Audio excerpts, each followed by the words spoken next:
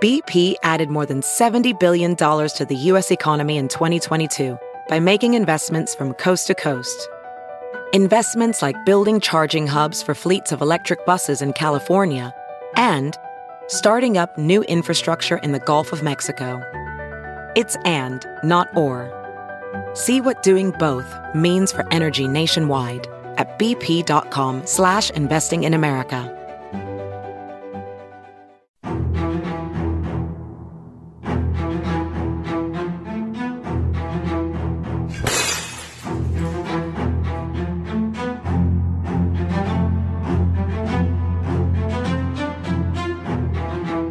How did you...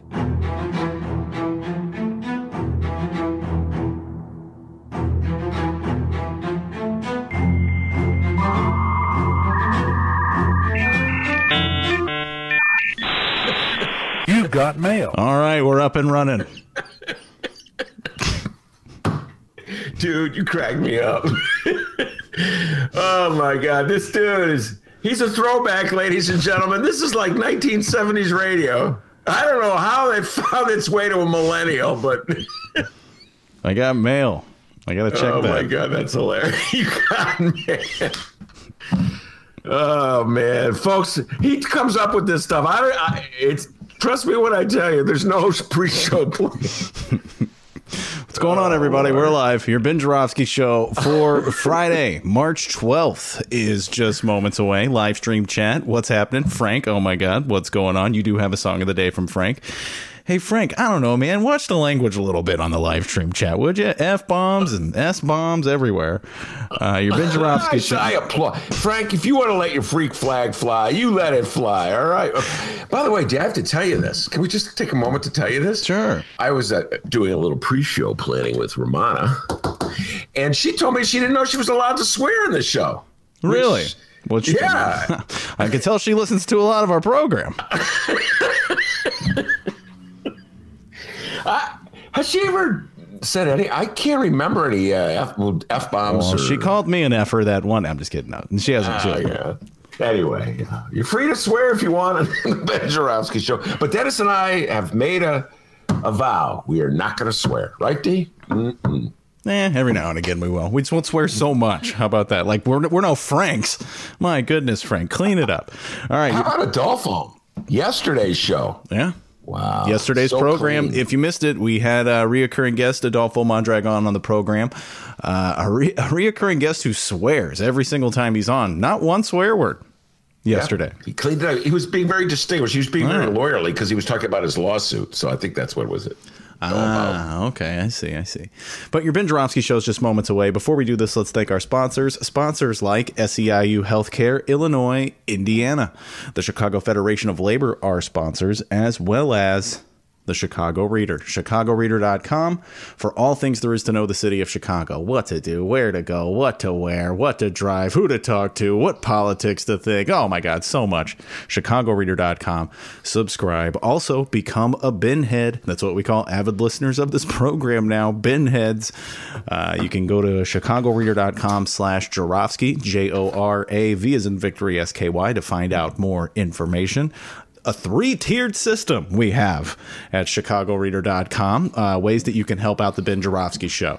If you don't have money, you don't have enough to, help out, don't worry about it. Just keep listening to the program. But if you do, ChicagoReader.com/Joravsky. And you can get a deal on Ben's book if you become a Ben head. We're going to talk more about Ben's book later on, but we have a song of the day for you, Ben. Your song of the day, yes, it comes from Frank. It's an Elton John song. Saturday Night is All Right by Elton John. Oh. I believe the year was 1973. And that's when this song was a hit. And here we go. Saturday is not all right.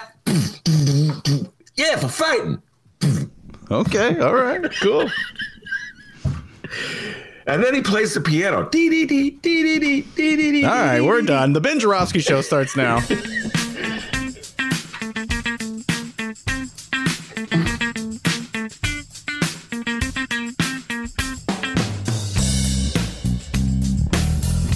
It is Friday, March 12th, and live from my mom's apartment and his attic, This is the Ben Joravsky Show.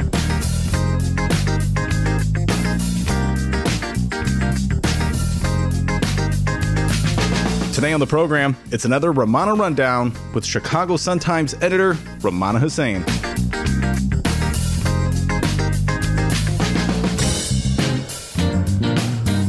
And now your host, Chicago Raider columnist Ben Joravsky. Yeah, hello, everybody. Ben Joravsky here. We're calling this Divided States Friday, and here's why. Watched President Biden's speech last night. Got to give the man credit. And I say this as a Bernie guy. He was not my first choice in the Democratic Party. He was not my second, third, fourth, or fifth either, for that matter.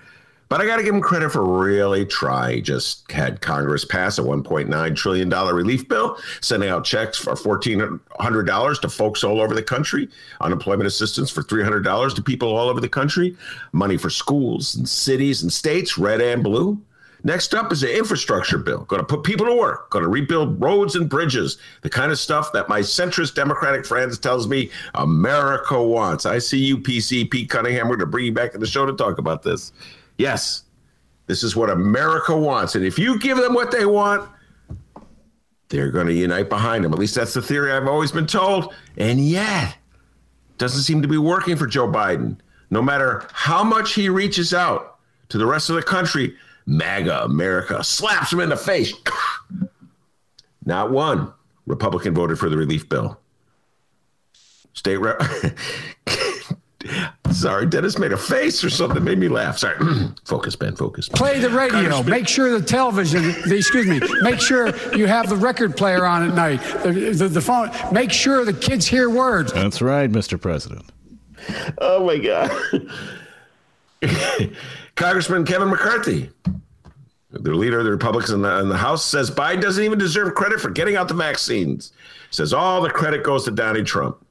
Meanwhile, you got Tucker Carlson basically calling Biden a sissy for putting women in the armed forces. Meanwhile, Joe Biden's bending over backwards to be stirring and passionate and caring and reassuring, treating us all like all of us care deeply about the same thing, as though we're united, as though we're in 1942 and the country were united to fight the wars against Germany and Japan. Oh, President Joe, I love you for trying. But the other side, they're fighting you every step of the way. Biden last night said, if all goes well, every American will be eligible for the shot by May. And if all goes well after that, every American will be able to celebrate quietly with their family on the 4th of July, barbecues and picnics, to emphasize the point that we're all the same. We all enjoy barbecues and picnics, but it'll be small gatherings, just family. And I'm like, Joe, I hate to break the news to you, but MAGA had a 4th of July celebration last year in the middle of the pandemic. Trump gave a speech, MAGA swooned. They held it at Mount Rushmore. Nothing small about it. Hundreds and hundreds of people packed together, hardly anyone wearing a mask. Baby Trump was there. He got COVID. So did his fiancée. So you're not going to win over MAGA by talking about small gatherings on the 4th of July. Many of them don't believe the virus is real, which means they don't believe they need a shot. And even if they do get one, they're not going to give you credit, which brings me back to Kevin McCarthy. I had a laugh when I saw him say that. Kevin McCarthy. You know, you would think that at this point, I remember Tip O'Neill, the Democratic leader of the House, when Ronald Reagan was elected, and he and Reagan fought each other tooth and nail on a lot of issues. But he'd always have some respect for Reagan. It was like a different era. And I'd be on the other side going, I won't lie to you. I was like, come on, Tip, you're being too nice to Reagan. But there we have Kevin McCarthy. He won't give Biden any credit for vaccine rollout. Says Trump deserves all the credit. I had a laugh when I heard that, because he sounded like all the guests I had coming on my show all those years. I remember how many conversations I had with Monroe Anderson. I go, Monroe, you got to admit unemployment's falling under Trump. And Monroe would say, well, it began under Obama. I remember that argument. You really can't give Trump the credit because the unemployment started falling under Obama. So it's really the Obama recovery. So I'm like, hey, Kevin McCarthy, you're sounding like my Democratic friends. You're not even willing to give Biden any credit. All the credit goes to Trump, which is such a joke, since the guy was holding super spreader events up until the day he lost the election. Yes, we are divided states. And I was thinking this as I was driving through Chicago and looking at all the people wearing masks and like trying to figure out how did they get the message. Everyone in Chicago seemed to have gotten a message that we should supposed to wearing masks. Somehow or other, it worked in the city of Chicago. It's such a divided city, really. I mean, everybody comes from different cultures, different quarters. And I'm not just talking about political divisions, or racial divisions. I'm talking about cultural divisions. For instance, the other day, a story broke about Myers Leonard. Myers Leonard, I don't know how many listeners had ever heard of Myers Leonard. If you're not a basketball fan, we try not to go too deep into basketball on the show, although we spent hours talking about it. But Myers Leonard is a center for the Miami Heat. He used to play for the University of Illinois. And he made some anti-Semitic comments while playing a computer game. And millions of people heard him. And it became a big ruckus in that little neck of the woods, that little cultural corner of our country. Because there are millions and millions of people who watch other people play computer war games. And folks, I have a confession to make. I did not know that. Oh, my God. Color us surprised. I did not know that. Dennis knew it. I didn't know. I go, D, you know that? Like millions and millions of people watch other people play computer war games? And Dennis was like, duh. Where have you been? I'm like, God damn. We are so culturally divided. But you know what, D? I have to tell you something. What? A lot of geezers didn't know it either. No, like, wait no. a minute. I mean, dude, you now. just figured out copy and paste like 2 weeks ago. So, I mean, it's not surprising. You're going so fast for me here. You mean to tell me millions and millions of people, they're not playing the games. They're watching other people play. And I go, yeah. Yeah, divided country, man. So I got to give you credit, Joe Biden. You're old school. You're dedicated to the notion that it's 50 states undivided. Well, close to half the population can't stand you and doesn't want to give you a chance.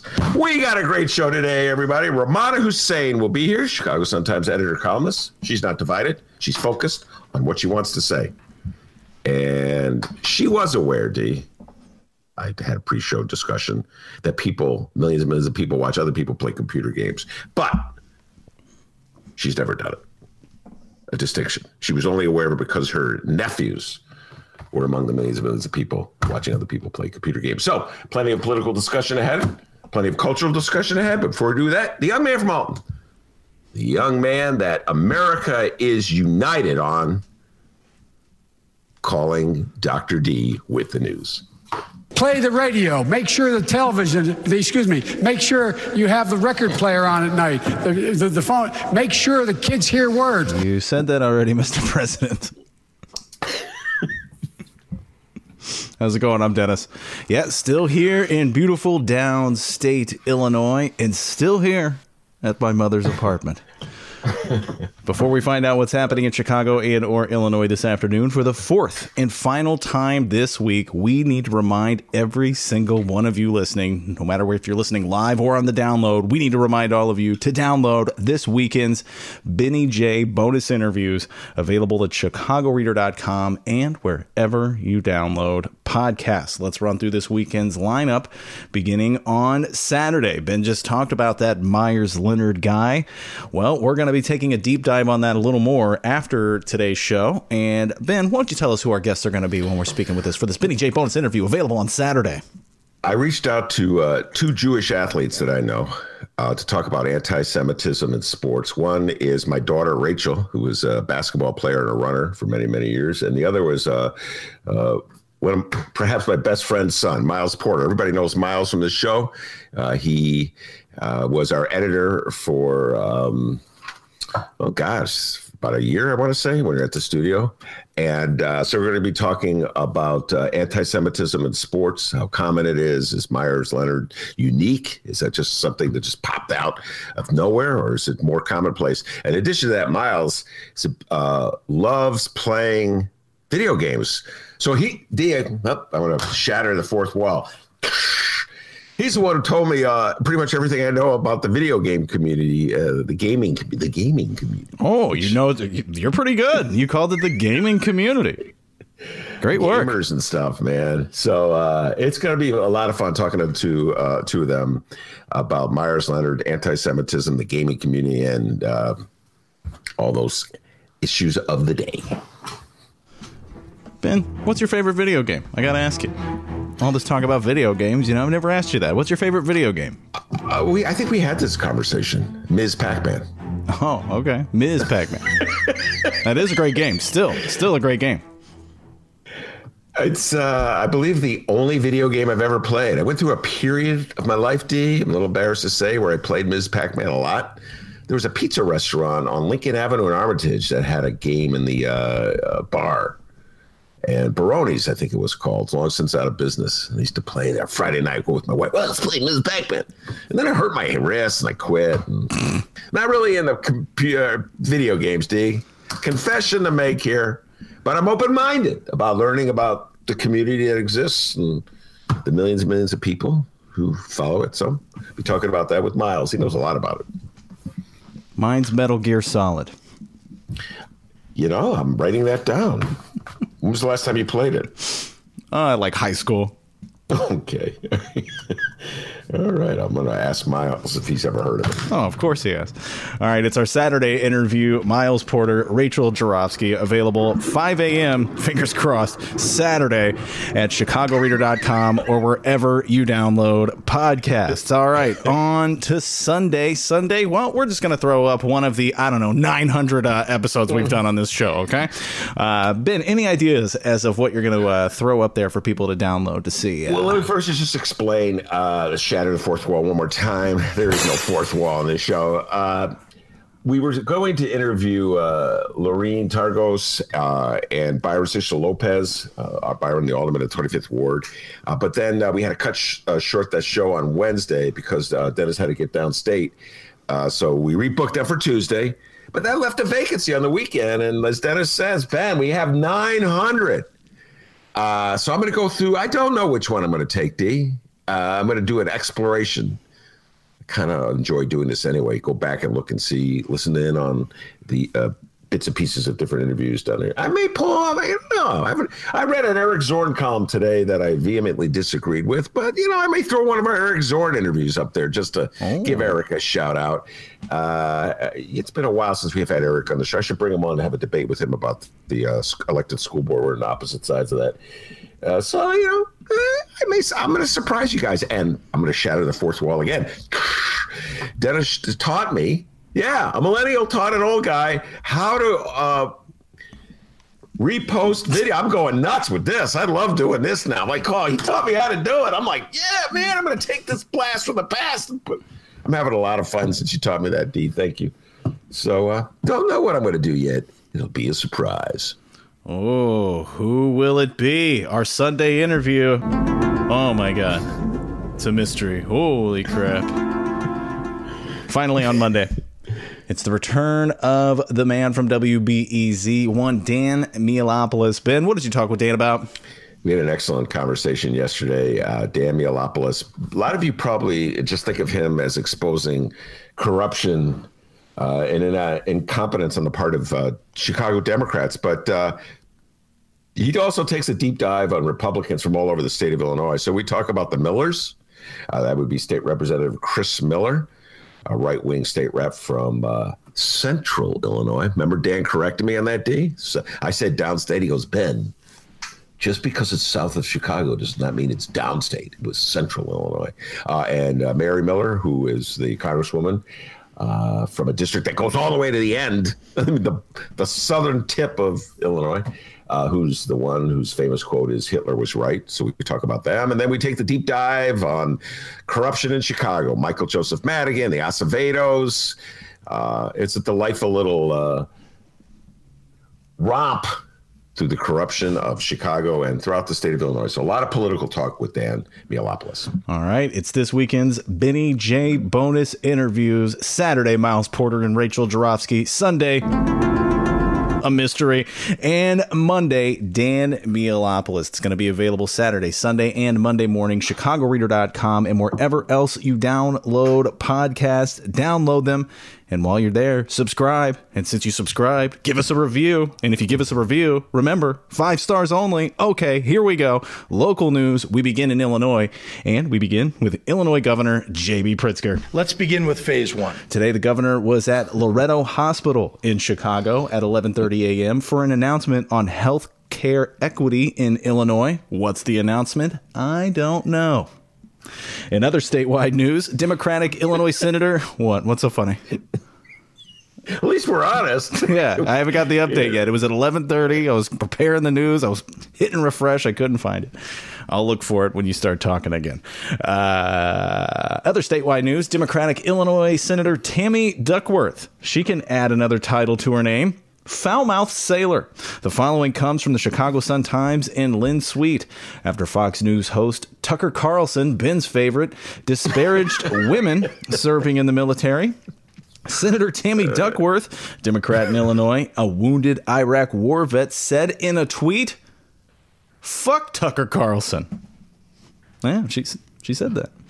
Other top military officials also slammed Carlson, who in a Tuesday segment featured a profile picture of a pregnant woman in a flight suit as he mocked military women.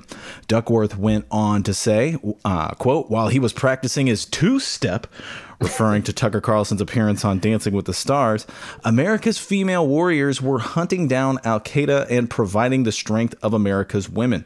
Happy belated International Women's Day to everyone but Tucker, who even I can dance better than. And if you've seen Senator Duckworth, you know why that's funny.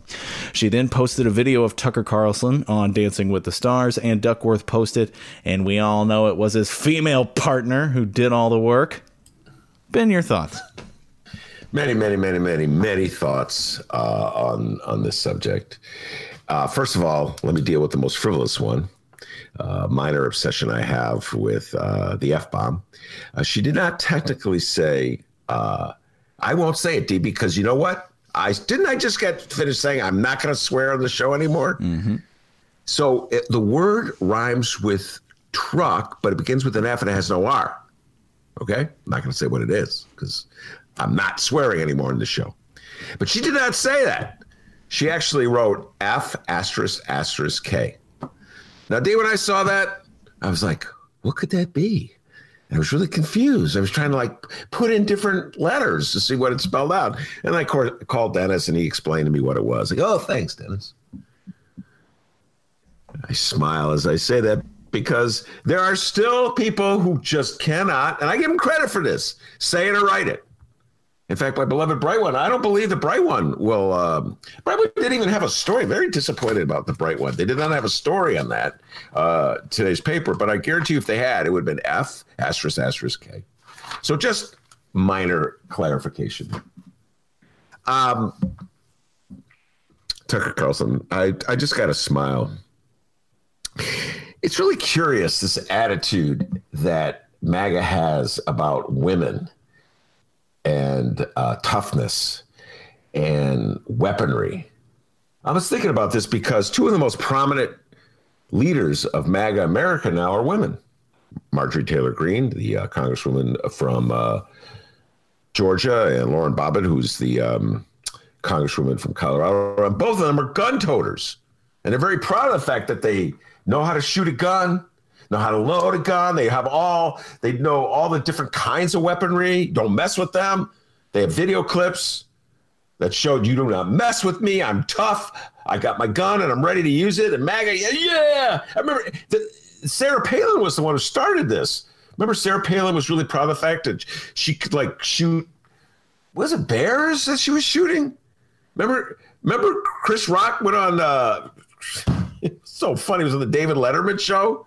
And it was in 2008. He did this whole bit about Sarah Palin with the gun shooting the bears. He goes, why is Michael Vick in prison? I thought it was kind of funny, D. I mean, Michael Vick didn't kill the dogs. That was the point. Anyway, so they have this notion, this vision, this adulation for really tough women with guns who will shoot you if you cross them and will stand up tall for anything they believe in. and you better not mess with them. And yeah, when it comes to putting women in the army or the military, somehow they're suddenly soft. Like women are only tough when it's just some random MAGA supporter in Colorado or Georgia. I'll get it. It's like tough enough to shoot absolutely anybody that crosses them. If it's a MAGA supporter, they're tough enough to NRA. You know, they're badasses. They'll load their guns and show everybody how cool they are with weaponry. And yet you put them in the military? Somehow they're not tough? It's kind of this weird MAGA thing, that I don't quite understand. They're either tough enough to fight and kill you, or they're not tough. So suddenly if you have women in the army, China's excited. Oh, yeah. That was the point of Tucker Carlson. Like, the Chinese army is masculine and tough and going to defeat us. But they come to this country and they have to deal with Marjorie Taylor Greene and her weaponry, Tucker. Are they going to be able to handle her? So I guess it's a weird distinction that MAGA has. As long as the woman is not in a uniform, she's tough and you don't want to mess with her. Put her in a uniform. That's it. It's over. China has won. So that was kind of my thought on it. Very bizarre distinction that Tucker Carlson has between women who are just ordinary citizens and have guns and women who carry guns in the army. So you don't want to jump on a Zoom later tonight to watch Tucker's show?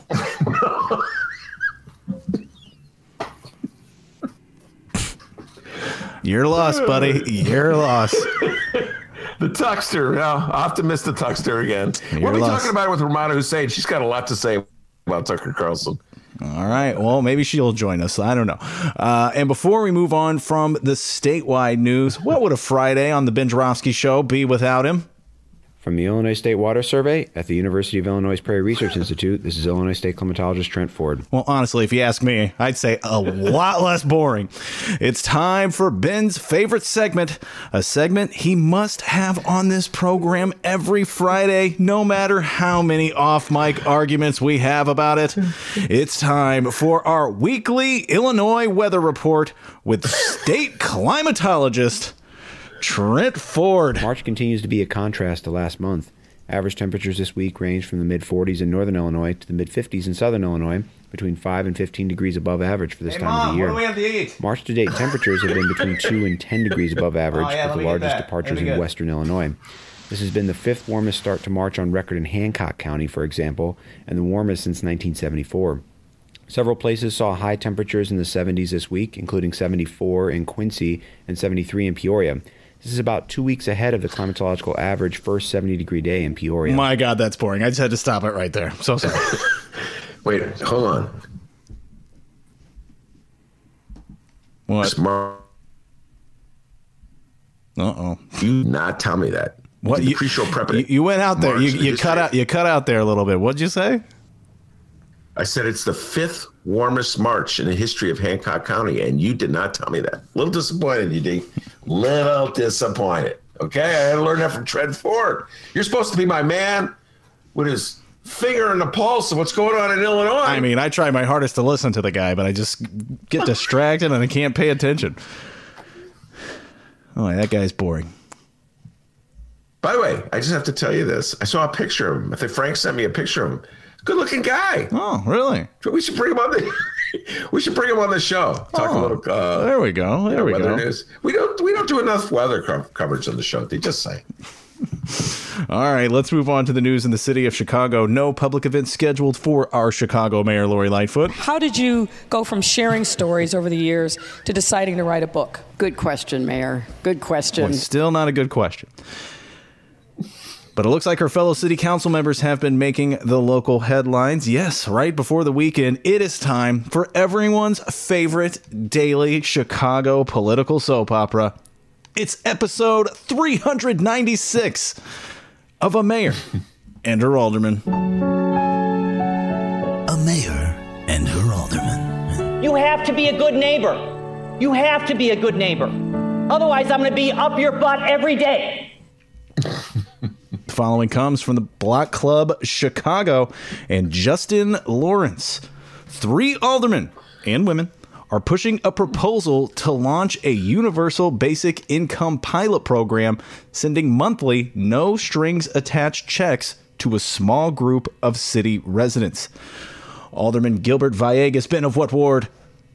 36. What a nerd. Alderwoman Maria Haddon, Ben of what ward? 49th. And Alderwoman Sophia King, Ben of what ward? 4th. Oh, they were all... These 3 aldermen and women would take funding from federal grant money and private partnerships, among other sources, to support the direct payments for residents and families. Villegas said dollar amounts of the number of people who would receive the money hasn't been decided. There's a lot of stuff going on outside of my mom's apartment. Listen to this. What the hell's going on out there? It sounds like a rock concert. Oh, yeah, I wish, pal. Villegas said dollar amounts of the number of people who would receive the money hasn't been decided. He suggested a $500 a month to $5,000 Chicago families for 1 year, totaling $30 million. At a Thursday hearing on the issue, Villegas said he wants Mayor Lightfoot to allocate a portion of the $1.9 billion in federal stimulus funds for Chicago for the program to, quote, go towards working people, the people that are struggling on a daily basis. The stimulus is expected to be signed by President Joe Biden this week. We have quotes from Villegas. He said, quote, we have to get money, cash into people's hands so that we can keep our economy going. The new round of federal stimulus fund would allow the city to be bold, he added. He continued saying it allows us an opportunity to discuss a pilot, and then if we want to expand it and make it permanent and demonstrate to the corporations or the philanthropic folks in the city that we've got skin in the game. I think that would allow for the program to become permanent. Well, a lot of thoughts on this. One interesting coalition of aldermen. I'll point this out that Dennis just rattled off. Maria Haddon of the 49th Ward, Sophia King of the 4th, and Gilbert Villegas of the 36th. They're all ideologically, they come from different parts of Chicago. Maria Haddon, the Democratic Socialist, defeated Joe Moore in the last election, so she represents the left. Sophia King is I think she's the chair of the Progressive Caucus in the Chicago City Council from the 4th Ward, just around Hyde Park, just north of Hyde Park, Kenwood area. So she sort of represents what used to be called the liberals in the city of Chicago. And Gilbert Villegas, this is the one who struck me as odd. I always thought of him sort of a conservative Democrat. He was Mayor Lori Lightfoot's floor leader for a while. He was with, he was a supporter of Mayor Rahm when right before Lori Lightfoot was elected mayor. So I was a little caught off guard that he would add his voice to this chorus. And I appreciated that. That was an interesting development. Maybe he's like the rhetoric of the Jeanette Taylors and the Carlos Ramirez Rosas and Byron Sisha Lopez, the other lefty aldermen, are wearing off on him. I'd like to point out this is not that controversial a program for the Democratic Party. Andrew Yang was supporting a version of this on a national level in the campaign season of 2019, leading up to last year's election. And he was very popular for it. I think he ended up I think he lasted almost through Super Tuesday. This was his program. This was his signature program. And it seemed to really strike a lot of support among millennials, as I recall.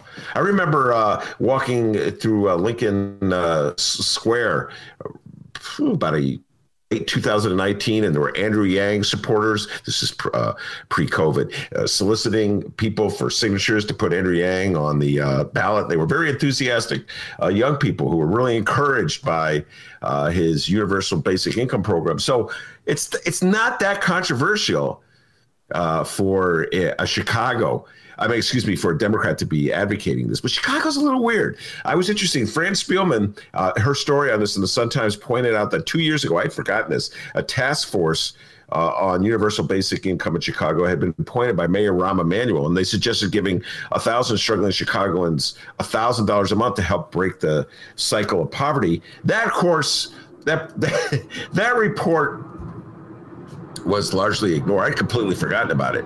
But the general attitude in the city of Chicago when it comes to using dollars, to doling out dollars to help people is this. It's very much a trickle down. the notion is that it's more effective in the city of Chicago. This is how people in Chicago think. If you give, let's say, $1.3 billion to a developer to build an upscale project, somehow or other, like Lincoln Yards, somehow or other, in the Chicago scheme of things, those benefits, that handout to that developer will trickle down and help somebody who's poor. Somehow or other, it'll make its way to that person. But if you give the money directly to the poor person, well, you're encouraging sloth and laziness. It's welfare. It's undermining the economy. That's kind of the attitude in the city of Chicago, which is, again, it's a very Democratic city, but it has very Republican-esque, Romney-like attitudes. That was particularly the case with Rahm Emanuel. I don't see much difference with Lori Lightfoot. See, I don't see that this program getting traction, as much as I may like it, as much as many Democrats may like it. I just don't see it get any traction because it just goes counter to sort of the prevailing attitudes and policies in the city. In fact, I would say if you gave them truth serum, many of the leaders in Chicago would say they don't want the people living here that Cooper Villegas is talking about assisting with the $500 a month, no strings attached income. They don't want them here. That, of course, was Chris Kennedy's analysis of Mayor Rahm's planning policies. They want to move them out. So very interesting that Villegas would say, kind of encouraging that sort of the leftist ideology of the Democratic Socialists seems to be taking hold and influencing other aldermen. But ultimately, I can't see Mayor Lori Lightfoot signing on this. Mayor Lightfoot, prove me wrong. How did you go from sharing stories over the years to deciding to write a book? Good question, Mayor. Good question. All right, and finally, city investigators have cited 8 Chicago businesses last weekend for violating coronavirus restrictions, including one Southwest Side child play center that had over 100 people inside. This is according to the Business Affairs and Consumer Protection, which said other citations were handed to bars, restaurants, and businesses that failed to enforce social distancing or mask requirements. Overall, an agency spokesperson said in a statement, quote, "The vast majority of Chicago businesses are complying with the capacity regulations." Earlier this week, the city's liquor control commissioner sent letters to bars ahead of St. Patrick's Day weekend, urging them to follow capacity restrictions and safety protocols. Of the 73 investigations between March 4th to March 7th, those cited were Kids Empire, 4938 South Kedzie Avenue, for allegedly exceeding capacity limits, allowing over 100 patients. Debonair Social Club, 1575 North Milwaukee, for allegedly holding an event without face coverings or social distancing. East Side Sharks, the name of Ben's gang when he was in high school. My gang. East Side Sharks, 100 East 79th Street, for allegedly failing to require employees to wear face coverings. Jake's Pub, 2932 North Clark Street, for allegedly failing to maintain social distancing and failing to require patrons to be seated while eating or drinking and failing to require face coverings.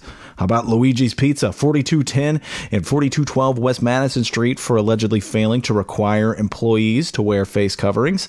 We got the Renaissance Bronzeville for allegedly failing to maintain social distancing or require face coverings for patrons.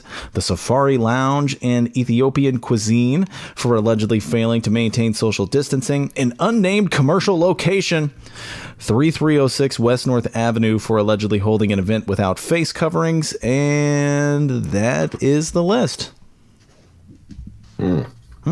Yes. I got a call, was about was a month ago, for a friend, a text from a friend. You got to go. He said, go drive through Wrigleyville. You got to check out the bars in Wrigleyville. They're really crowded. This is before, I think, the relaxation. And I was really struck by the fact, it's going to sound so naive, there were a lot of people in these bars. So it's pretty obvious that even in the city of Chicago, that there's folks who, they don't view this as a dangerous threat. the pandemic, the virus, et cetera, and so forth. So they don't feel compelled to wear a mask. They don't feel compelled to socially distance themselves. And I don't know what we can do as a society to protect ourselves from them and protect them. It's like I said, they're outside. It's like they're outside the world that we exist in. The world in which people listen to the advice of the mayor or listen to the advice of the governor. And it's really, I can't really be that mad at them.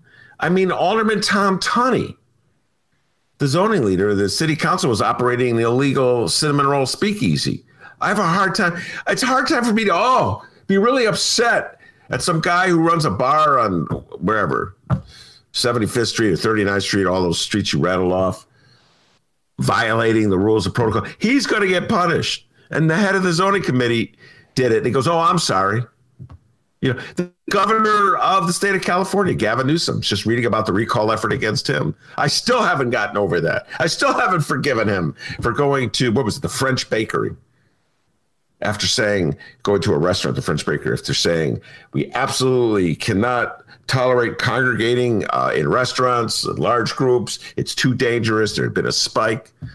So it's just more of the same with this pandemic as the year unfolds. One full year of the pandemic, people don't believe. It's like there's so much skepticism. And I guess in a way, I kind of feel responsible on some level to this day. I've spent so much of my life feeding the skeptical public.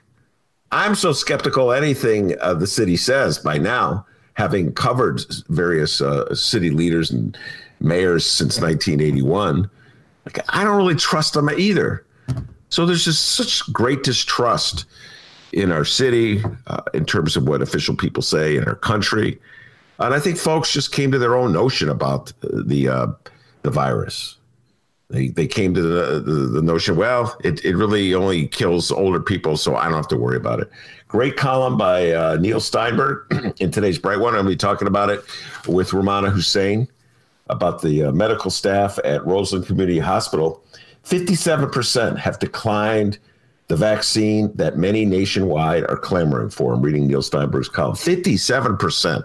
They could we joked on the show for the last month or so about how much I wanted the vaccine, how I couldn't get it, how I couldn't get through the computer to reach the appointment center, that it seemed like I was always one step behind. And out of nowhere, I got an invitation to get the vaccine through Advocate, my healthcare provider.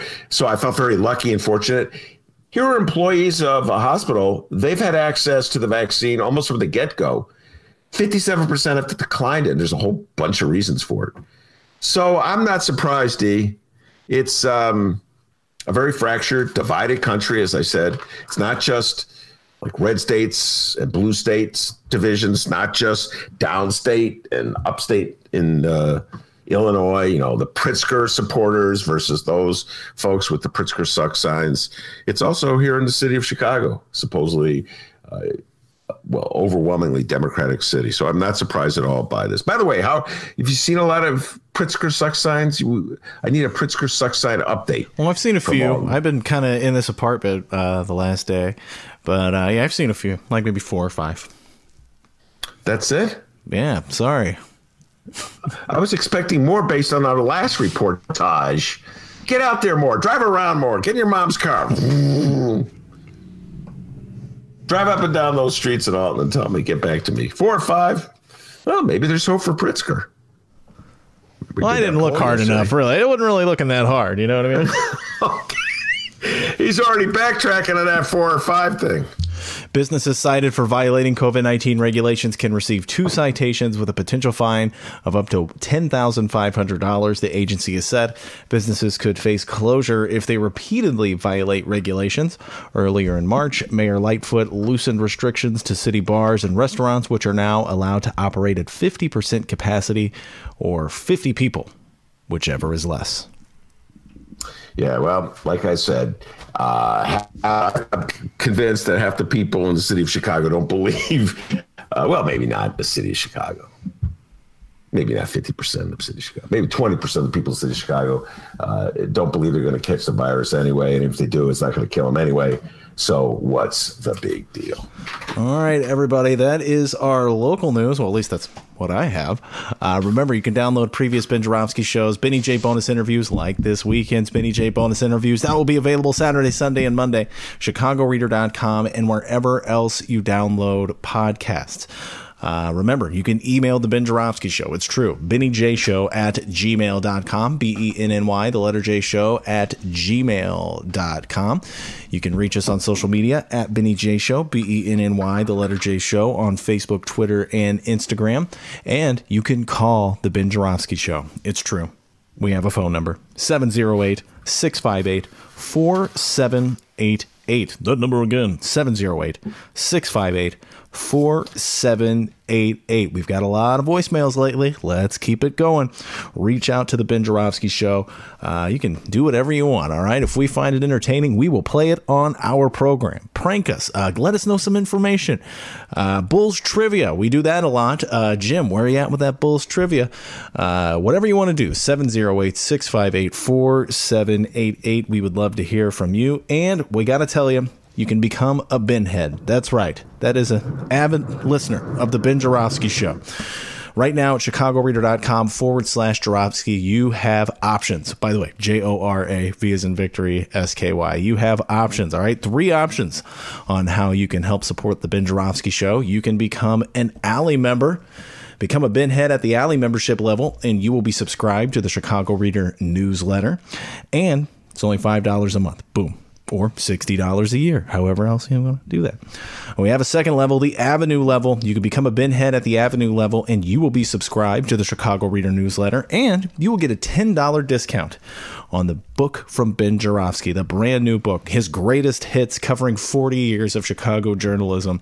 You get a $10 discount at the Avenue level and the Chicago Reader newsletter at $10 a month. Then finally, at $20 a month, Benny Boulevard. Become a Ben head at the Boulevard level, and you will be subscribed to the Chicago Reader newsletter, and you will get a free copy of Ben's new book, his greatest hits.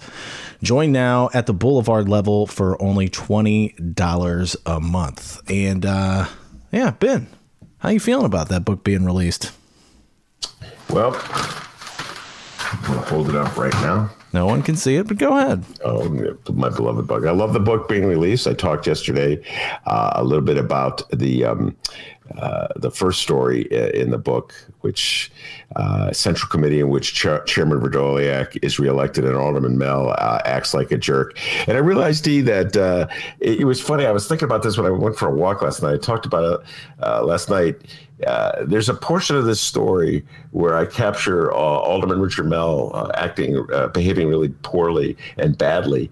And so I didn't write the headline, but they put Alderman Mell as a jerk. And he didn't talk to me for a long time. Many years went by. He wouldn't return the calls, et cetera, and so forth. And I always thought that it was because he mistook me for another reader writer. There was another reader writer in the 80s, Gary Rivlin, a great writer who left the Reader, and I think he worked for the New York Times. I think he ended up moving out to California, but he covered City Hall in the 1980s, and he wrote a book about Harold Washington and Council Wars. There was Fire on the Prairie, excellent book, which I think got optioned. They're going to be making it into a movie or some kind of series about Harold Washington's days as mayor. But anyway, so Gary would cover City Hall, and he did an interview with Richard Mell, in which Mell admitted in the interview that they were sabotaging Harold Washington. This is ancient history, but it's relevant to this day.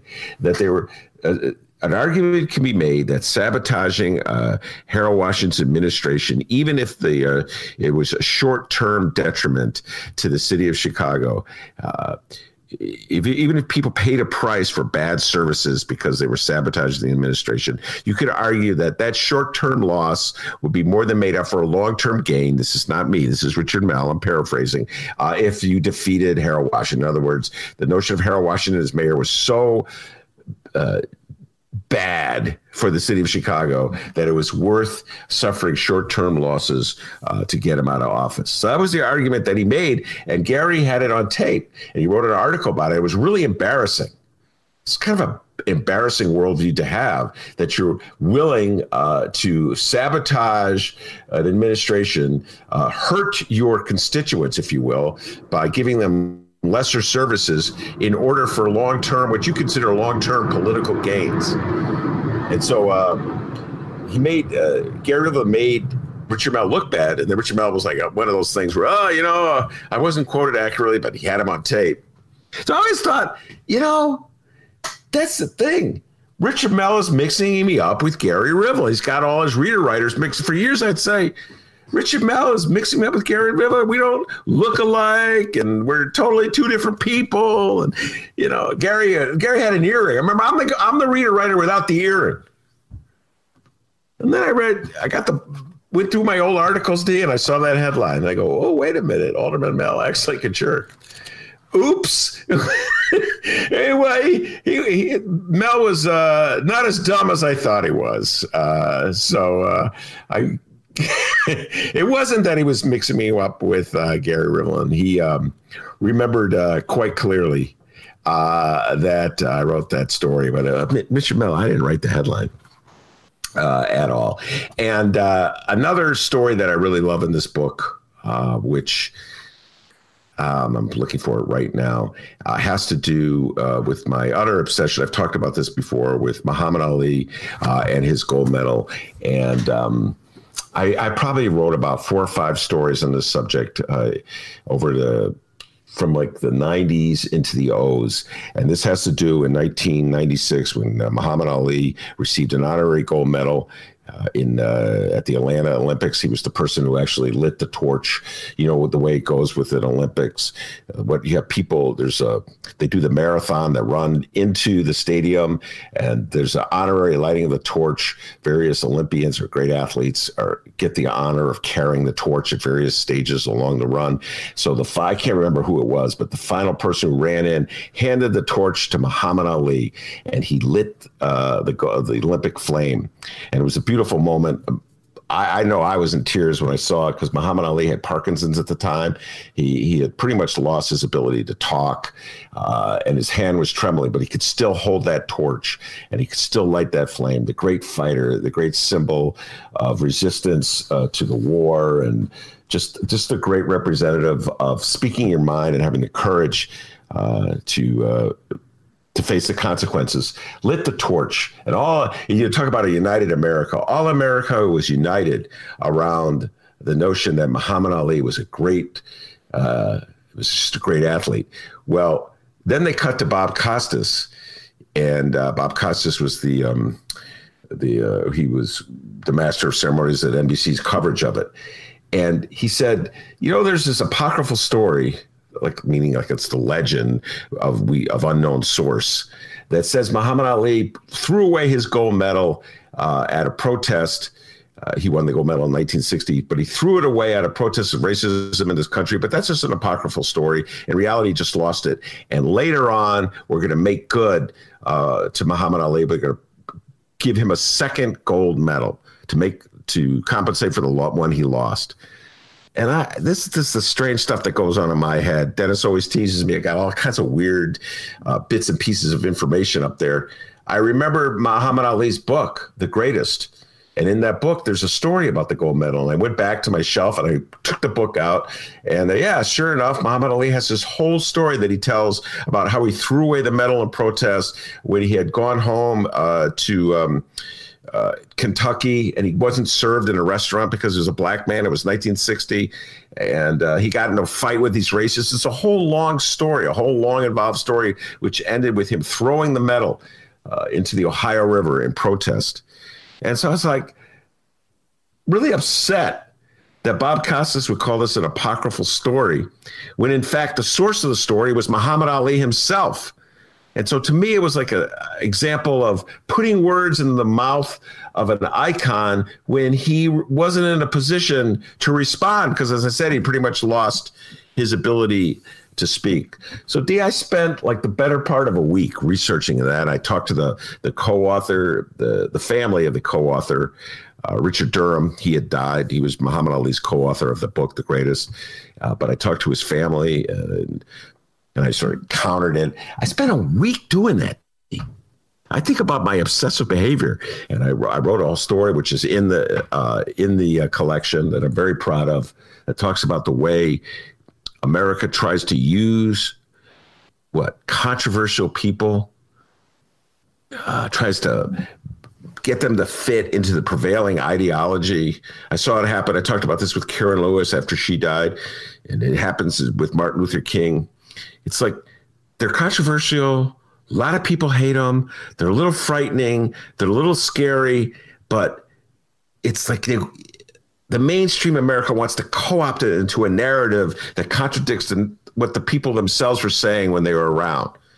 And so when they're not around, either they can't speak, as in the case of Muhammad Ali because he had Parkinson's, or they're literally dead. In the case of Karen Lewis and Martin Luther King, you take what they said and you make it fit whatever narrative you want, even if it contradicts what they said in the past. So, yeah, that's one of the stories in the book. I think it stands up pretty well. It stands the test of time. And since then, anytime I've talked to writers who've written about Muhammad Ali, who know a lot about him, I always have them, what do you think about the gold medal? It's kind of a little mini obsession of mine. What do you think about the story about Muhammad Ali and his gold medal? And more often than not, they'll say, well, it's a made up story. He actually just lost the medal. He didn't throw it into the Ohio River. I said, have you ever seen evidence that Muhammad Ali himself said, I made that story up? And the answer is no. So I'm like curious. It's like, well, then why would you say it's made up? I mean, it could be made up. I do not know one way or the other, but all I do know is this. Muhammad Ali, in his book, said he threw it in the Ohio River. He has never said that was falsehood. He has never contradicted that position. It's just people speaking for him that go around saying it. So it's a mini obsession of mine, D. It's like things that get in my head, and it's hard for me to shake them out. But if you want to read it, I take the deep dive on that subject. It's one of the stories that's in this compilation, Ben Joravsky's Greatest Hits. And more stories where that came from. ChicagoReader.com/Joravsky, JORA, V as in Victory, SKY. It's Ben Joravsky's Greatest Hits, a book now available. Go check it out, covering over 40 years of Chicago journalism. Guys, I'm 37. 40 years of Chicago journalism. Go check it out, chicagoreader.com/Joravsky. And while you're there, become a Ben head, support the Ben Joravsky Show, and you could get a deal on that Greatest Hits book. chicagoreader.com/Joravsky. It's Ben Joravsky's Greatest Hits. All right, we're now going to take a break. And when we come back, Chicago Sun-Times editor Rummana Hussain returns for this week's Rummana Rundown. It's the Ben Joravsky Show. We are live from my mother's apartment and Ben's attic. Don't go anywhere.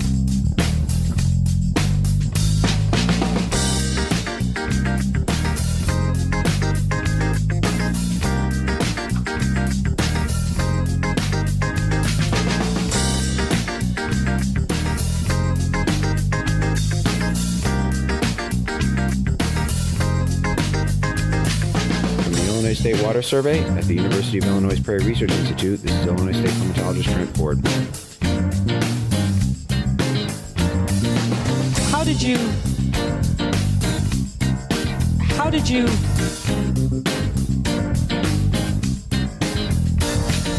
if you want to talk about a separate issue, there will be a time and a place for that, but you are out of order, sir. Illinois State Water Survey at the University of Illinois Prairie Research Institute. This is Illinois State climatologist Trent Ford. You have to be a good neighbor. You have to be a good neighbor. Otherwise, I'm going to be up your butt every day. Every Friday on On the Ben Drevsky Show, Rummana Hussain, editor-columnist for the Chicago Sun-Times, joins us to talk about what's going on in the news of politics and culture and any other thing that pops into our mind. Welcome back, Rummana. Hi, it's good to be back. Hope you guys are well. I am well. I got the shot, my first of two. We'll talk about that in a little while. Breaking news that I just saw flashed across my phone right now related to items I was going to ask you about. So much I want to talk to you about: Tucker Carlson, Tammy Duckworth, Oprah and the Royals, Piers Morgan, and Neil Steinberg's column that he wrote today about people getting the vaccine. But this just broke, and I got to get your opinions on this one. Andrew Cuomo, we talked about this last week, governor of New York, has, I think, 5 accusations. I can't remember exactly, Rummana, so don't hold me to it, but I think it's 5 accusations of sexual harassment in one form or another from women who have either met him at a party or worked for him. Some really sketchy stuff. A coalition of New York Democrats called for him to step down, and this breaking just literally as you were coming on, Cuomo said he's not going to step down. He is not going to bow to, quote, cancel culture. I gotta say, that really irritated me, and I'd love to hear your thoughts. When you have Democrats echoing MAGA about cancel culture as though they are the victims of some kind of, I don't know, like some kind of cultural lynch mob as a way of ducking what they've been accused of doing. I just find it's like all standards been thrown out the window, Rummana, and that any kind of behavior can be tolerated if you turn the people who have legitimate accusations against you into some of this baseless mob of politically correct faction of Democrats. Your thoughts about all this? Well, I actually just took maybe about an hour and a half ago, I saw that he said that he wasn't going to resign. I didn't see the comments about the cancel culture. Did he just hold a news conference? He put out a statement earlier. He said he wasn't going to resign. And he said that, we should let this investigation play out. And he denies the allegations and said that if I made anybody feel uncomfortable, I think he apologized for that. But I didn't see the cancel culture comments until you just told me about it.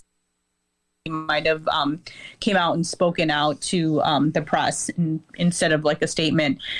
But yeah, I don't know why you would bring that up, especially I don't know what his handlers you would think that they would tell him. I don't know if you want to use the language that people who are MAGA putting this out there. And yeah, I also agree with, the investigation being played out, but he is being called out. You have to wonder what, information people know, or, I'm not saying, obviously we want to wait until we hear about what the investigation says, but I don't know. I don't know if I would use, if I was in his place, I don't know if I would use the cancel culture term. The latest was, I don't know, I'm forgetting the tally of how many women stepped forward too. I know, it kept increasing. There was 1, and then it was 2, and then it was 3. But I know this week there was a new allegation that a woman said that she was groped by Andrew Cuomo. And for that allegation, there was a police report that was filed. So that is an actual, criminal case file. I don't know. I'm assuming it's a misdemeanor, but so, these allegations, I feel like there's one after another. Like every time you wake up, there's a new allegation. So I think these are serious allegations given the number of, even if it was one woman, but there seems to be a lot of people coming out of the woodwork saying that this happened to them. So I think this is something that needs to be taken seriously. I just don't know if I was Andrew Cuomo, if I would use that language. He can say that he doesn't want to resign and that he wants to wait for, the investigation to pan out. But yeah, I don't know. I personally wouldn't use that language if I was Andrew Cuomo. Yeah, well, I find that cancel culturing, the cancel culture language, I'm going to use something I've picked up from my millennials in my life. It's very triggering. For me, whenever I hear cancel culture, it triggers something in me. What is a trigger in you, Rummana, when you hear somebody talk about cancel culture? It's really funny because I was talking about that with my younger sister the other day. I have an older sister, and she, we have a millennial niece. She's like 26 years old, and she was telling me how she told her parents that they can't say certain things like that to her because they're triggering. And I was telling my younger sister about this, and I'm like, can you imagine if we told our parents that was triggering and that they couldn't tell us anything? Tell us to shut up. So I don't know. I think I'm not used to being triggered, but no, I do get triggered by certain things. Cancel culture, every time I hear someone complain about cancel culture, I kind of know what their politics are. 9 out of 10 times. I feel like every time someone's complaining about cancel culture, I'm like, oh God, it's probably someone who supports Trump. And you know what? They're probably, I guess, one of the things that people can say that with, cancel culture are some people unfairly called out. I'm sure there's 1 or 2 instances of that. But in general, when it comes to celebrities or, any notable people who are canceled, so far, 90% of the time, 95% of the time, I'm not shocked. And the allegations are enough for someone to, at least, what does cancel mean? Nobody's saying that these people are going to be, we can't read, like people were saying Dr. Seuss was canceled. It wasn't canceled. The estate decided not to print those books. Nobody's saying that those books are banned. So like people confuse what things are. I mean, if you want to cancel someone, if you want to stop watching Woody Allen movies, that's fine. I mean, his movies are still available. You don't have to, if you want to not cancel Woody Allen, nobody's telling you not to watch him. Some people just don't want to watch him. They're saying he's canceled. There's just different things that are canceled left and right. And, people have consequences for their actions. I don't know if you're a big fan of Mumford and Sons. They're a band. But the guitarist. No, I'm not. But when you said it, just the notion of me, I remember them from the Grammys. I believe they're the group that did a song in the Grammys and they had rain falling on them. Whatever. That was a couple of Grammys ago. Anyway, one of the guitarists, I think he tweeted about in support of this like right wing anti-Antifa journalist. His name is Andy No, I think it's pronounced as an NGO. He's like this Asian American guy who's just very he's very right wing. So the band decided to take a break, because people were just piling on. I saw Mumford and Sons trending on Twitter, and I'm like, what's this about? And then there are consequences to your actions if you do align yourself with certain things, or you've been accused of like sexual harassment. And, the Me Too movement didn't happen until recently. And, even though people look down upon sexual harassment, I feel like I was talking about this with my husband, Mick, yesterday, and he's like, oh, Andrew Cuomo, how could people do things like that? And I'm like, no offense, but men are kind of given a pass for all these years. I mean, you can look at pop culture and movies, and everybody would laugh this stuff off. I mean, I think if you talk to any woman that any woman in your life, almost all of them have been groped or grabbed by someone that, it was an unwelcoming grab. That's probably happened to like almost every woman So this is more pervasive than people would like to think, or that, I think men are always like, oh my God, how could this happen? And I'm like, the culture has allowed this to happen. It's only recently, even with Anita Hill, she called out Clarence Thomas, but that was like this huge, did it really solve anything? I mean, not really. Clarence Thomas is on the Supreme Court. He wasn't held accountable at the end of the day. So I think this was allowed to happen, and it was something that was acceptable in some way. I mean, even though people say it never was acceptable, it was in some forms. Like there was a wink and a nod, boys will be boys kind of attitude. So that's just my opinion. Well, the whole notion of cancel culture, part of the reason I find it so triggering is that just I love saying it triggers me. But part of the reason I find it so triggering is that it's limited to people who are liberal or on the left. So follow me on this. When NFL football players started taking a knee, Colin Kaepernick led that movement. And then NBA players began either taking a knee or wearing Black Lives Matter T-shirts or sweatshirts, etc., and identifying with this cause. Donald Trump took great delight, and MAGA was repeating it, took great delight in saying, those ratings have fallen. America despises the behavior of athletes who take a knee rather than stand for the national anthem. He was pounding his chest at the fact that his supporters, which we don't even know if it was true, it was coming out of Trump's mouth, but let's just assume that it was true, that his supporters by the millions were walking away from football and basketball because they were repulsed by the message being sent out by the players. Yeah. So what is that but cancel culture? Exactly. And I mean, Colin Kaepernick got canceled by, he got canceled. He lost his job. So for people to act like people haven't been canceled, people have been canceled for doing harmless things. And, these are usually people of color. So like I've said this before on your show, it's only because white people are being canceled now that all the people on the right are going crazy, or like white people with certain views. I'm not canceling you yet, Ben. So that would be very triggering if you canceled me, Rummana. Okay, it would be very triggered. So I'm triggered by cancel. We'll move from cancel culture and Andrew Cuomo. We'll probably be talking about Andrew Cuomo for a while. Yeah, but probably. I got to admit, when I saw that headline, it just popped up, and it's a quote. So he added it after the story you read. But it's a quote, cancel culture. Yeah. I'm like, oh, come on, Andrew Cuomo. Now, really, it's bad when you're trying to appeal to the mentality of the people that despise you. Like, now, is it going to flip? Is he going to become a hero to the Tucker Carlsons of the world because he blasted cancel culture? Is that where we're at now, Rummana, where it's like instantly all you got to do is be accused of sexual harassment, blast your critics as cancel culture-ites, and then boom, MAGA's going to love you? Is that where we're at? That could happen. I think that's the way it goes. All right. Please explain to me, but mention Tucker Carlson. I'm going to need your help.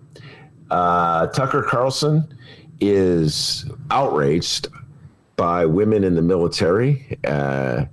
Pregnant military, right? Wasn't it pregnant women in the military? Yeah, that's part of his outrage. Yeah. Like the fact that you're going to have to tailor uniforms for pregnant women. But in general, he thinks that the military is becoming too feminine. Yeah. And that China is laughing at us. I already mentioned this.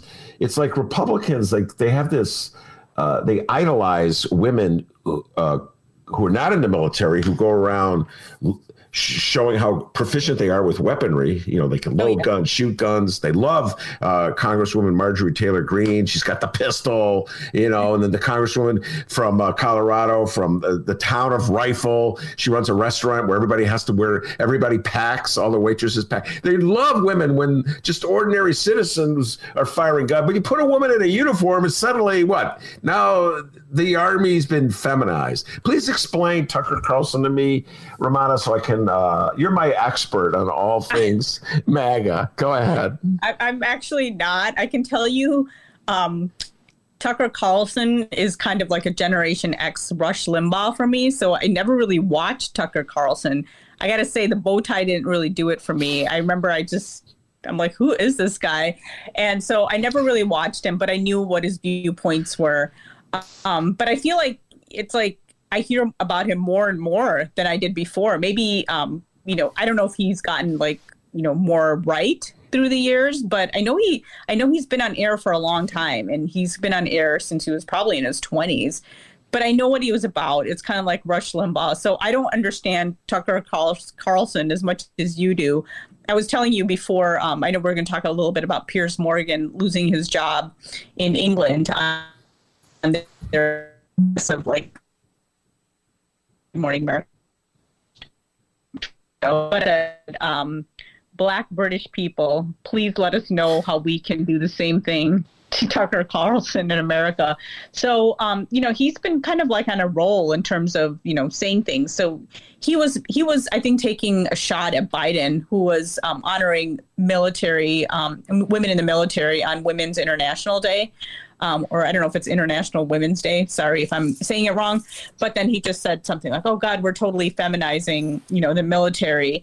And then I think like a day later, he was also in the news, or maybe the same day, the next day, he started going after a New York Times reporter named Taylor Lorenz, who was talking about, she was also, in light of International Women's Day, mentioned the online harassment a lot of women receive. And then Tucker Carlson went after her, saying that you're a privileged journalist. What are you talking about?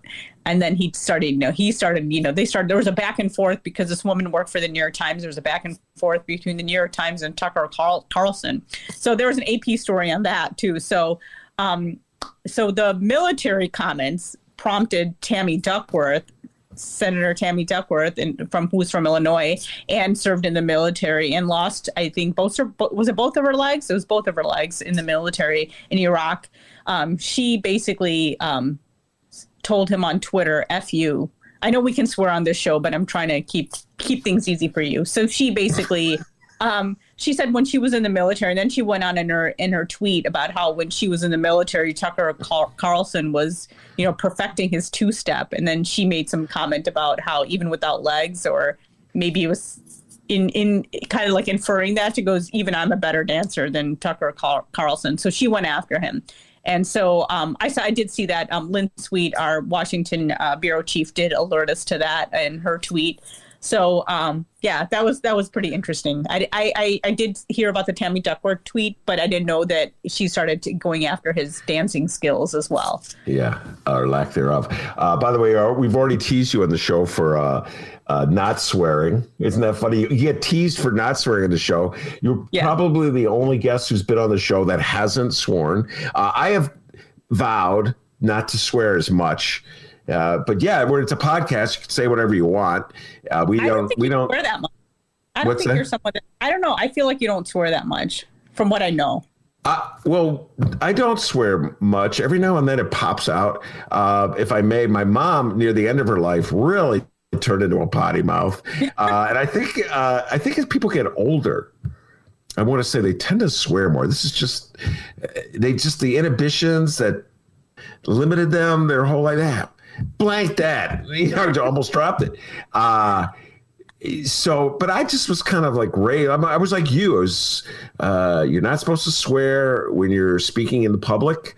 It's not the right thing to do. You're not supposed to swear when you're not supposed to write the word out when you write your articles. And so I like wrestled with this as all around me, just, everybody was swearing. And just, it's just, I know, Rummana, I've had many conversations with you off there. You are not a swearer. You don't. It's just not something my mom you do. Thinks but I'm not. Like, I say like certain words, but I don't swear that much. And, my mom thinks I do. It's funny because, I don't know, as a child of immigrants, my parents would be like, oh, if they heard, if I said the F-bomb, they would probably like ground me, even if I was in my 20s. I just never said, and I actually, it's really funny because my mom never, swore. They used words, but I'm like, oh, you guys swear all the time. My mom's like, that's not a real swear. And then I learned like Urdu swear words or Hindi swear words from like watching an art movie about this gangster in India, this female gangster in India. And I told my mom, I'm like, oh, that's how you say, like, my mom's like, I don't say those words because no women in my family say these words. But, like I learned the F word through like movies and stuff like that. My parents weren't huge swearers. But yeah, I don't know. As a child of immigrants, my parents are like, no, you don't swear. But I do swear. And they say there are studies, apparently, they say that if you swear, you're smarter. Really? Yeah, I think they said there's something about like people who swear tend to be more intelligent. What's the correlation? I don't see the obvious correlation. I don't know. I forgot. But I try to refrain from swearing. But when I'm really angry, I might swear. If I'm really mad at someone, I don't think I swear at people that much. Like, I don't call people. Well, clearly, I've already had fun with this one, but clearly Tammy Duckworth feels some of the same restraint. So as a veteran who paid a huge price for her service, the loss of both legs when the helicopter she was in was shot at and crashed, as a veteran who's paid paid that huge sacrifice, she was clearly upset, and justifiably so, at Tucker Carlson's comments, because they're just so insulting and degrading. Yeah. But even as upset as she was, she couldn't go full out. So she didn't spell out, I just got to kick it. Come on, Tammy, let it go. Because, by the way, she served in the military. I guarantee you the F-bomb was flying everywhere. Oh, yeah. She was. I think it's because she's a public figure. It's kind of like Obama. It's like, he's on his podcast. I think he does swear on the podcast, not like really major swear words, but I think he like let out some swear words the last podcast I was listening to. It's kind of like, you don't do it when you're serving as president. You're not, you could see Obama swearing like off, or even Trump. I don't know. Trump probably did swear on his Twitter feed, but I think it's just because, they're the president. They're not going to swear. I mean, in journalism, we all know that everybody swears. It's just kind of like, the newsroom, everybody's swearing left and right. But I kind of feel like with this discussion about toxic culture, I think it's kind of toned down a little. People don't kind of scream and swear as much as even when I started in the 90s, like some of the editors that would swear that like it was like they had Tourette's. But now I feel like it's a little less acceptable. I don't think the millennials, I think it would trigger a lot of millennials if they were swearing left and right. But I think in a way it's good, because sometimes people would be swearing and berating other people and trying to use that to rile them up and become better journalists. But I don't think that's necessarily a good tactic all the time. Well, I'm with the millennials in this one. And by the way, I always say this, I make fun of millennials all the time, but a lot of the things that champion, I applaud them for championing, and I wish I had the guts to do it. It's all love for me and millennials. Plus, I'm turning them all the time for help with my computer and stuff. So I got to be nice to them. I get annoyed with some millennials sometimes, but I agree with you. I mean, just as a woman of color, the things, we have discussions in our newsrooms and things that I felt all my life, they're just saying it and they're calling people out for it. And why not? I think those are good things. And so I do have respect for a lot of millennials. I mean, I joke around about them all the time, but there's millennials in my life and they're smart as anybody else. And, even though I'm a Gen X and I make fun of boomers and millennials, but that's for you. Gen X. All right. But now I will say this is the point I was going to make. I'm with them 100% when it comes to abusive behavior by bosses in a work environment. It's not the military. The military takes pride in just sort of like breaking you down and rebuilding you as a soldier. But when you go to work for a newspaper, you're not going to work for a military organization. Your editor is not your drill sergeant. They're not. You didn't sign up to be broken down and recreated as a new human being. No, you got. That's inappropriate. I'm with the military. I had oh my goodness, I had a boss not too long ago threw a tirade, F-bomb flying. I'm like looking at him like, you are out of your freaking mind. But you got to be calm because the guy is so insane at that moment. You don't know what he's going to do. I think it's really inappropriate. I applaud the millennials for demanding that there's more civility in the work environment. So, with the millennials on that one. And I teased Tammy Duckworth for dropping the U and the C out of it. Come on, Senator Duckworth. You can do it. I know you can write that U and the C. Let Tucker Carlson really know what you think about him. All right, let's go. I need you to take the deep dive on the Royals and the interview with Oprah from A to Z. You watched it, so I didn't have to watch it. Thank you very much, Rummana. Although I've watched selective clips of it. I'm a huge fan of Oprah Winfrey. I just got to put that out there right now. I've always just kind of admired her. Just the way she built her brand. I give her so much credit. So I applauded Oprah in the little snippets I saw. It was classic Oprah. Classic Oprah interview. What was your thoughts about that interview? Go ahead. So I'm like you. I didn't watch the interview until like after reading about it. So I knew everything that was going to happen. I I just loved all the reactions because it was like it. I mean, people are still reacting to it. You know, a lot of people who for me, for example, who I'm Indian. My parents have always talked about how evil the British people are, especially the royal family. You know, anybody that has any connection to any colonized country, everybody's like, oh, people are realizing the royal family is racist now and evil now. But Meghan Markle, there was like a few snippets where she talked about how there was someone in the royal family who was concerned about the color of the baby's skin.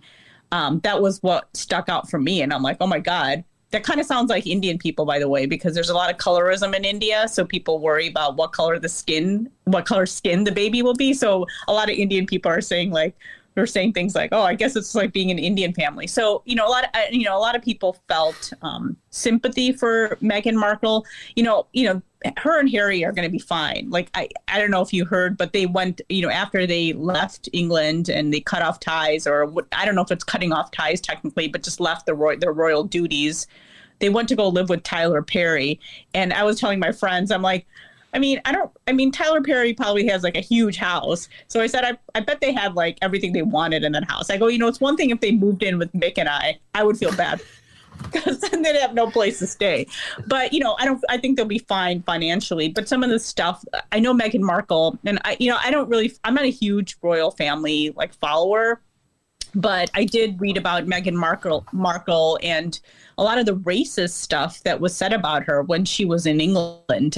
You know, I think when her baby was born, there was a radio host that said it was going to look like a monkey. And they've had I think they said straight out of like Compton when she was going to marry Harry. So it's like all this stuff was like terrible. I mean, you could say that you don't like her, but you can't say that kind of behavior is acceptable. Like, talk about acceptable behavior. So of course I'm like, after everybody, like my friends, my sisters, like everybody's talking about it, I'm like, okay, now I got to watch the interview. The one thing about the Oprah interviewers, like when I saw it on cable, like on demand, you couldn't fast forward the commercials. So you had to sit through the commercials. And it was funny because like I think the British people who are watching it got the same commercials, and they're just stunned by the commercials that we have for medications. That's what people in England were talking about. Like, that was trending on Twitter for them. So I thought the interview, I mean, Oprah's like a master. She's a master at interviewing people. And we were just kind of thinking like Oprah shouldn't be shocked that, you know, because she was really shocked when Meghan said that, you know, they were asking about the baby skin tone and said that the baby wasn't going to receive security. And Oprah's like, oh, what? And then all my friends are like, she's the one that got kicked out of Hermes, like in Paris. So she should know that, you know, racism still exists. So I think it was a, you know, cultural moment. I talked to a friend of mine, my coworker, Stefano Esposito, and he's a huge fan of the royal family. So I asked him, I'm like, I'm surprised you're not saying anything about the interview. And he told me, he was fed up. He's like, there's a pandemic going on right now. Is this what people care about? There's people dying. I kind of laughed that he was the one that was like, I don't care about this stuff right now. So I think it was like a good distraction. And it was definitely interesting to hear and about AP stories coming out like every like hour, not every hour, I'm exaggerating, but just about the fallout and the discussions that's leading to, because there's also like an article that I saw that like black people in England were not shocked that the royal family said these kind of things. So it's kind of funny, like the discussions that people are having, it's kind of like the discussions that we've been having in the wake of George Floyd as well, even though this is more of a, you know, I guess in putting in quotes, frivolous subject matter. Well, I'm going to disagree with your friend from the Sun Times that I don't think the issue of race in England is a frivolous subject matter. And the royal family. Yeah. And listen, I don't know why you could call the royal family a frivolous subject matter. It's like, that's their system that they've had for centuries. I mean, it's the way of life in England. They accept the Queen and the King, and I find it very bizarre. I find it very bizarre that we in the United States would have an obsession with the King and the Queen. I thought that's what the Revolutionary War was about. But the one thing that I found really interesting, get your thoughts on this.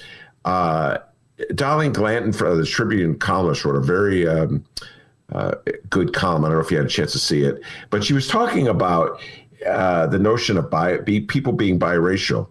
And Meghan Markle always identified herself as biracial, which is absolutely her right. Obviously, it's her identity. But then she marries into the royal family. And as you just pointed out, suddenly she's black. And suddenly there's all these jokes and there's racist jokes. And it's like, in terms of in white people's minds, you're black. Uh-huh. And what's your thoughts about that in terms of racial identity and how white people view people of color? Go ahead. I'm not shocked at all because, as long as you have, I guess, wasn't that the one drop rule like a long time ago? It's the same kind of attitude. I mean, I remember when I had a colleague who was African American when Barack Obama was elected president, and we were talking about him, and she said, he's black. I'm like, oh, he's biracial. Actually, it wasn't like a serious conversation. But then she was just like, you know what? When people look at him and Americans look at him, they think black. So I call him a black man. And so she's like, that's the way people are going to treat him, like a black man. So people can identify themselves as however they want to. But when they see that person or they know that that person is like part African American, it's like they become black all of a sudden, unless they are someone that's like white passing. I guess, Meghan Markle's always said, about her being a person of color, unless someone never talks about it. Then people don't bring it up. But as soon as someone brings it up and says, I am biracial, my father or mother was African American and my other parent was not African American, then it becomes something that people talk about. Yeah, and it just shows that how racist our society is. Absolutely. And then the sort of corollary to that is just the political fallout to the interview. We may have mentioned this before the show. Where if you're a MAGA supporter, all of a sudden now you're with the royal family. Because how dare the royal family be accused of racism? This is amazing. In fact, Tucker Carlson started, he didn't believe that she was really suicidal. Automatic. This gets into Piers Morgan country. Yeah. And what a bizarre world where, let's assume that most people agree with your friend at the Sun-Times that this is a frivolous matter, the royal family. But as soon as somebody in the royal family is accused of racism, MAGA is automatically on the side of the royal family. How dare they accuse the queen? Yeah. They're offended that the queen be accused of racism. Very bizarre how the political realm this thing falls out. I guess because the royal family is super white. It's like they've been always super white. And so, and the thing is, one of the things that I find funny, and then I had another former colleague who was British, and I was like, God, that family looks terrible. And I think we've been seeing memes about how, why were they worried about what Meghan's baby looked at? Look at them. Have they ever looked at themselves? And so there's always been jokes like that. My mom, Indian people, it's really funny because Indian people are also fascinated with the royal family. And, they're colonized by the royal family. When you go to India, there's still things named after certain queen, like Queen Victoria. And my mom used to call my niece, when she was born, she used to call her Queen Victoria because she said she was so cute. But then I looked up Queen Victoria and I'm like, Mom, I go, you need to stop calling her that. Look how Queen Victoria looks.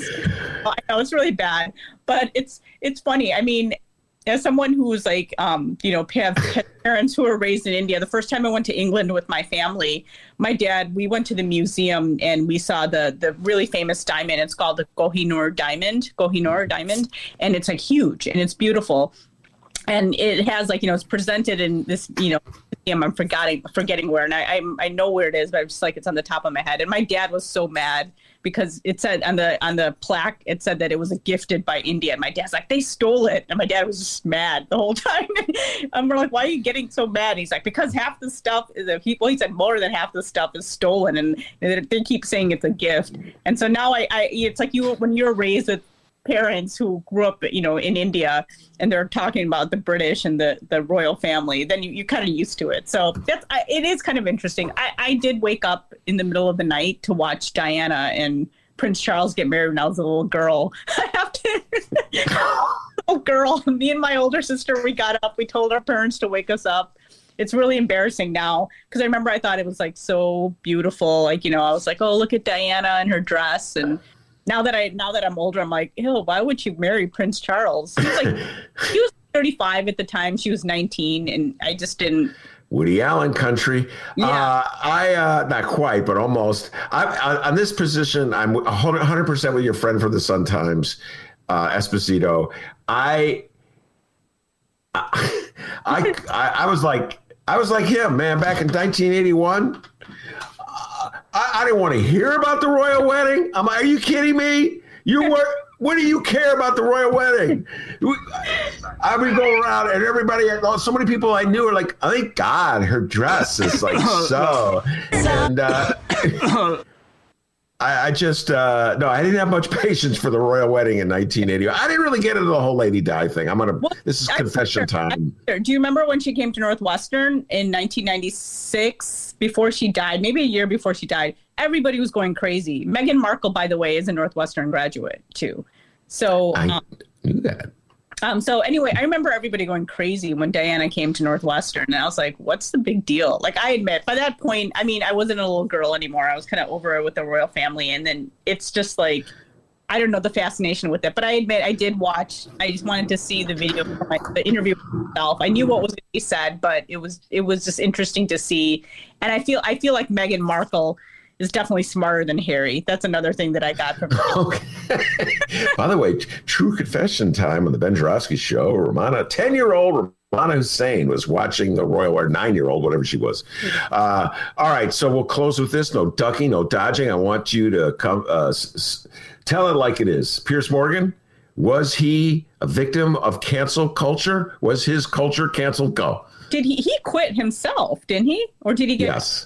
So he quit himself. He wasn't he didn't have to quit. So I don't think he was a member of cancel culture. He's been saying stuff that's kind of insane for a long time. I mean, he said that he didn't believe that Meghan Markle was suicidal, and I think everybody went after him.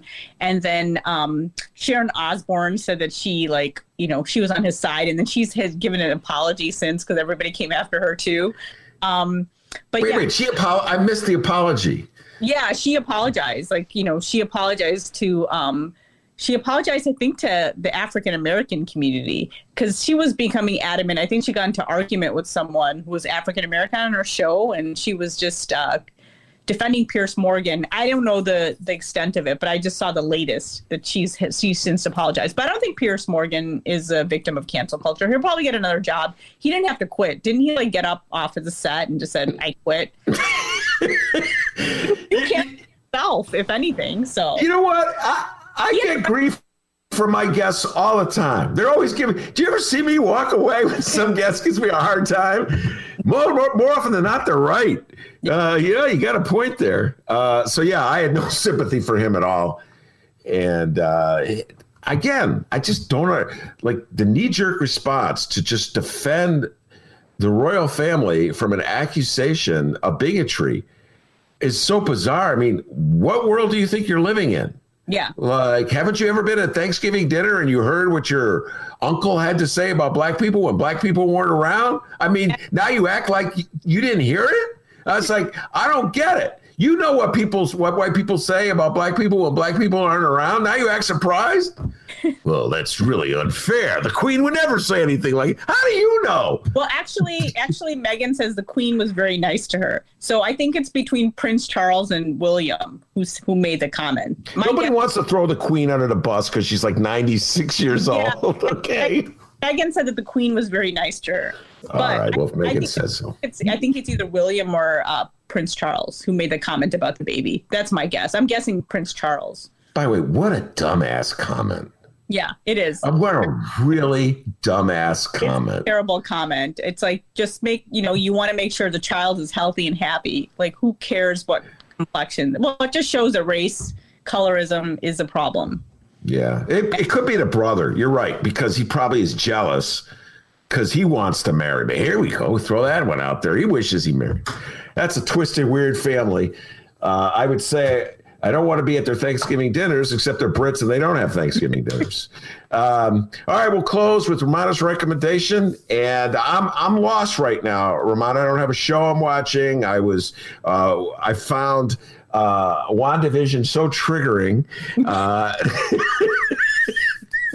I just had to say, I just couldn't stand WandaVision. I watched this show, and it's like at the end, I was like, man, Marvel comics, it's just not for me, and so it's ever since I watched it. Now I'm like afraid. Am I going to have another WandaVision experience? I've been triggered. You didn't like my show, Alice in Borderland, the recommended show, but try Wayne. I think you'll like Wayne. Wayne, okay. Wayne, you will like. You said you liked the first 10 minutes of Alice in Borderland of like these 20-somethings. Just kind of. This one's about a teenager, so I think you might like this. The teenager, but the lead is Irish. So sorry. Okay. Get over that. I'm working on that. He's a great Boston accent. I think he does. I think he does a great job. But I think you'll like Wayne. Try Wayne. Okay. That's what I'm going to recommend to you, to try Wayne next. All right. I'm going to try Wayne. And your review of Coming to America, I'm going to see that tomorrow. Go ahead. I thought it was good. But I don't know if you saw the reviews. I know you don't believe in reviews, but they were kind of mixed. I thought it was good. I was so young when the first one came out. I was a teenager, and I do remember. The thing is, it was such a memorable movie. Even though I saw it once, maybe, I just remember, you remember the characters, you remember the scenes. So it's definitely made for people who remember the first movie, because there's characters and scenes that are going to remind you of the first movie. You'll get triggered in a good way, I guess. Whole barbershop scene. I thought it was good. It was like, all the actors are really great. The woman who plays Eddie Murphy's oldest daughter is actually a DePaul graduate. She was the one in If Beale Street Could Talk. She does a great job. I think everybody did a good job. I thought it was a fair movie. I thought 2.5 stars. It was funny enough, but would I say this is like the funniest ever? And God, this is like so wonderful. I wouldn't say that, but Eddie Murphy, again, he has that whole barbershop scene, because doesn't he play like every single character? Yes. In the barbershop. So there's a scene involving that. I know a lot of people were, the way that, the whole thing is that he finds out like a daughter can't be the heir to the throne. And he finds out that he has a son in New York, and his son was conceived via like a drug rape. And so I know I've seen a lot of chatter on Twitter about people, how they kind of were offended by that. So I can understand that. I totally can understand that. Leslie Jones is in it. I think she stole a lot of the scenes, but a lot of people thought, I also saw a lot of commentary about how they thought that her character was stereotypical for like a dark-skinned Black woman. So there's comments on that. So I'm just reading a lot about it. I think you'll find it. I think you'll like it. You probably loved the first one, didn't you? Yes. So and let me just say this. I'm going to throw this out at your response. And you're going to probably accuse me of being prejudiced or whatever. I'll let it fly. I do not trust film critics when it comes to comedies. I think part of the problem is that film critics see so many movies. Every day they're watching a movie, and one movie melds into the other, and I just feel as though they can't appreciate a good comedy. And plus, a lot of them, there's just a gap between what they think is funny, and I'm just speaking for myself. What I think is funny. I'm just thinking of like Booty Call. I'm thinking of these 90s comedies that I missed because I was raising kids at the time. And then I went back and watched them. I thought they were hilarious. I just watched Serial Mom again last weekend, which is a John Waters. It got panned by the critics. And I was like, I tell this to my wife all the time. You cannot trust a critic when it comes to a comedy. It's just, they don't get it. They are always ripping Adam Sandler. I love Adam Sandler comedies. I love Eddie Murphy. I just think he's hilarious. I'm a little picky with my comedies because I feel like comedies are very hard to do. They're not. I think it's like a really big talent to be a good comedian. And I think Eddie Murphy is a good comedian. But I think comedies for me are like horror movies. Like there's very few horror movies that really scare me. So I kind of feel like with comedies, there are very few comedies that really make me laugh. But I mean, I laugh. I mean, I'm not saying I was totally not laughing at this, but it's like I think it takes a really good comedy to make you laugh. But I think anybody who's an Eddie Murphy fan is gonna find, you're gonna find it fun. Like even me, I'm like, I didn't sit there and watch it and go, God, what a waste. I wasted my time. Yeah. I didn't feel that way. So I think you'll like it. You can let me know what you think. I'll let you know. And your credibility right now for horror films is at an all-time high because of Train to Busan, which I cannot recommend to people enough. Great zombie flick. Maybe the greatest zombie flick of all time. That could be a debate. I may do a whole show on zombie flicks with Sergio Mims. All right, Rummana, stay safe and sound. As I told you, I got my first shot yesterday. A couple weeks, I get my second, and I'm telling you and Mick, when I get these shots, I want you to get your shots as soon as they start giving them to Generation Xers, and then we're going to go to that restaurant on Tui in your beloved Lincolnwood. That Greek place, I forget the name of it, and but we got to be healthy. Yes. Yep. So we have to be healthy. All right, Rummana, stay safe and sound. Talk to you next week, all right? Take care, guys. All right, that's the great Rummana Hussain every Friday on the Ben Joravsky Show, Chicago Sun-Times editor and columnist. Any updates for me, Dennis? None. That's a week of Ben Joravsky shows, everybody. Remember, you can download previous Ben Joravsky shows and this weekend's Benny J bonus interviews at chicagoreader.com and wherever else you download podcasts. Also, you can reach us online at Benny J Show, BENNY, the letter J Show on Facebook, Twitter, and Instagram. Send us an email if you'd like, BennyJShow@gmail.com. Dragonslayer19. I forwarded your email to Ben when we got today's show going. He's going to give your email a read, and we may read it on the program on Tuesday. Call the Ben Joravsky Show. It's true. We have a phone number, 708-658-4788. 708-658-4788. Call us. Leave us a voicemail. We would love to hear from you. Also, you can become a Benhead. That's right. You can go to chicagoreader.com/Joravsky, Jorav as in Victory, SKY, and support the Ben Joravsky Show. A 3-tiered system that we have at chicagoreader.com. You can become an Alley member, an Avenue member, or a Boulevard member. For more information, chicagoreader.com/Joravsky, Jorav as in Victory, SKY. And also, it's available now, Ben's Greatest Hits book at chicagoreader.com. Yes, Stephen, we saw your email as well. I think we read Stephen's email on the show. But yeah, reach out to us, become a Ben head, and all that good stuff. I think we're done, Ben. All right, I want to thank Rummana Hussain. Great job as she does every Friday. Of course, the man, the myth, the legend, pride of joy at Alton, Illinois, without whom the show would be possible. And as Rummana will tell you, back home in Alton, they call him White Lightning. Give yourself a raise. Take it out of petty cash. Have a great weekend, everybody.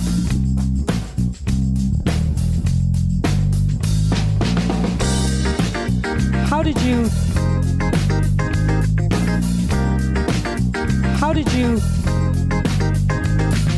You have to be a good neighbor.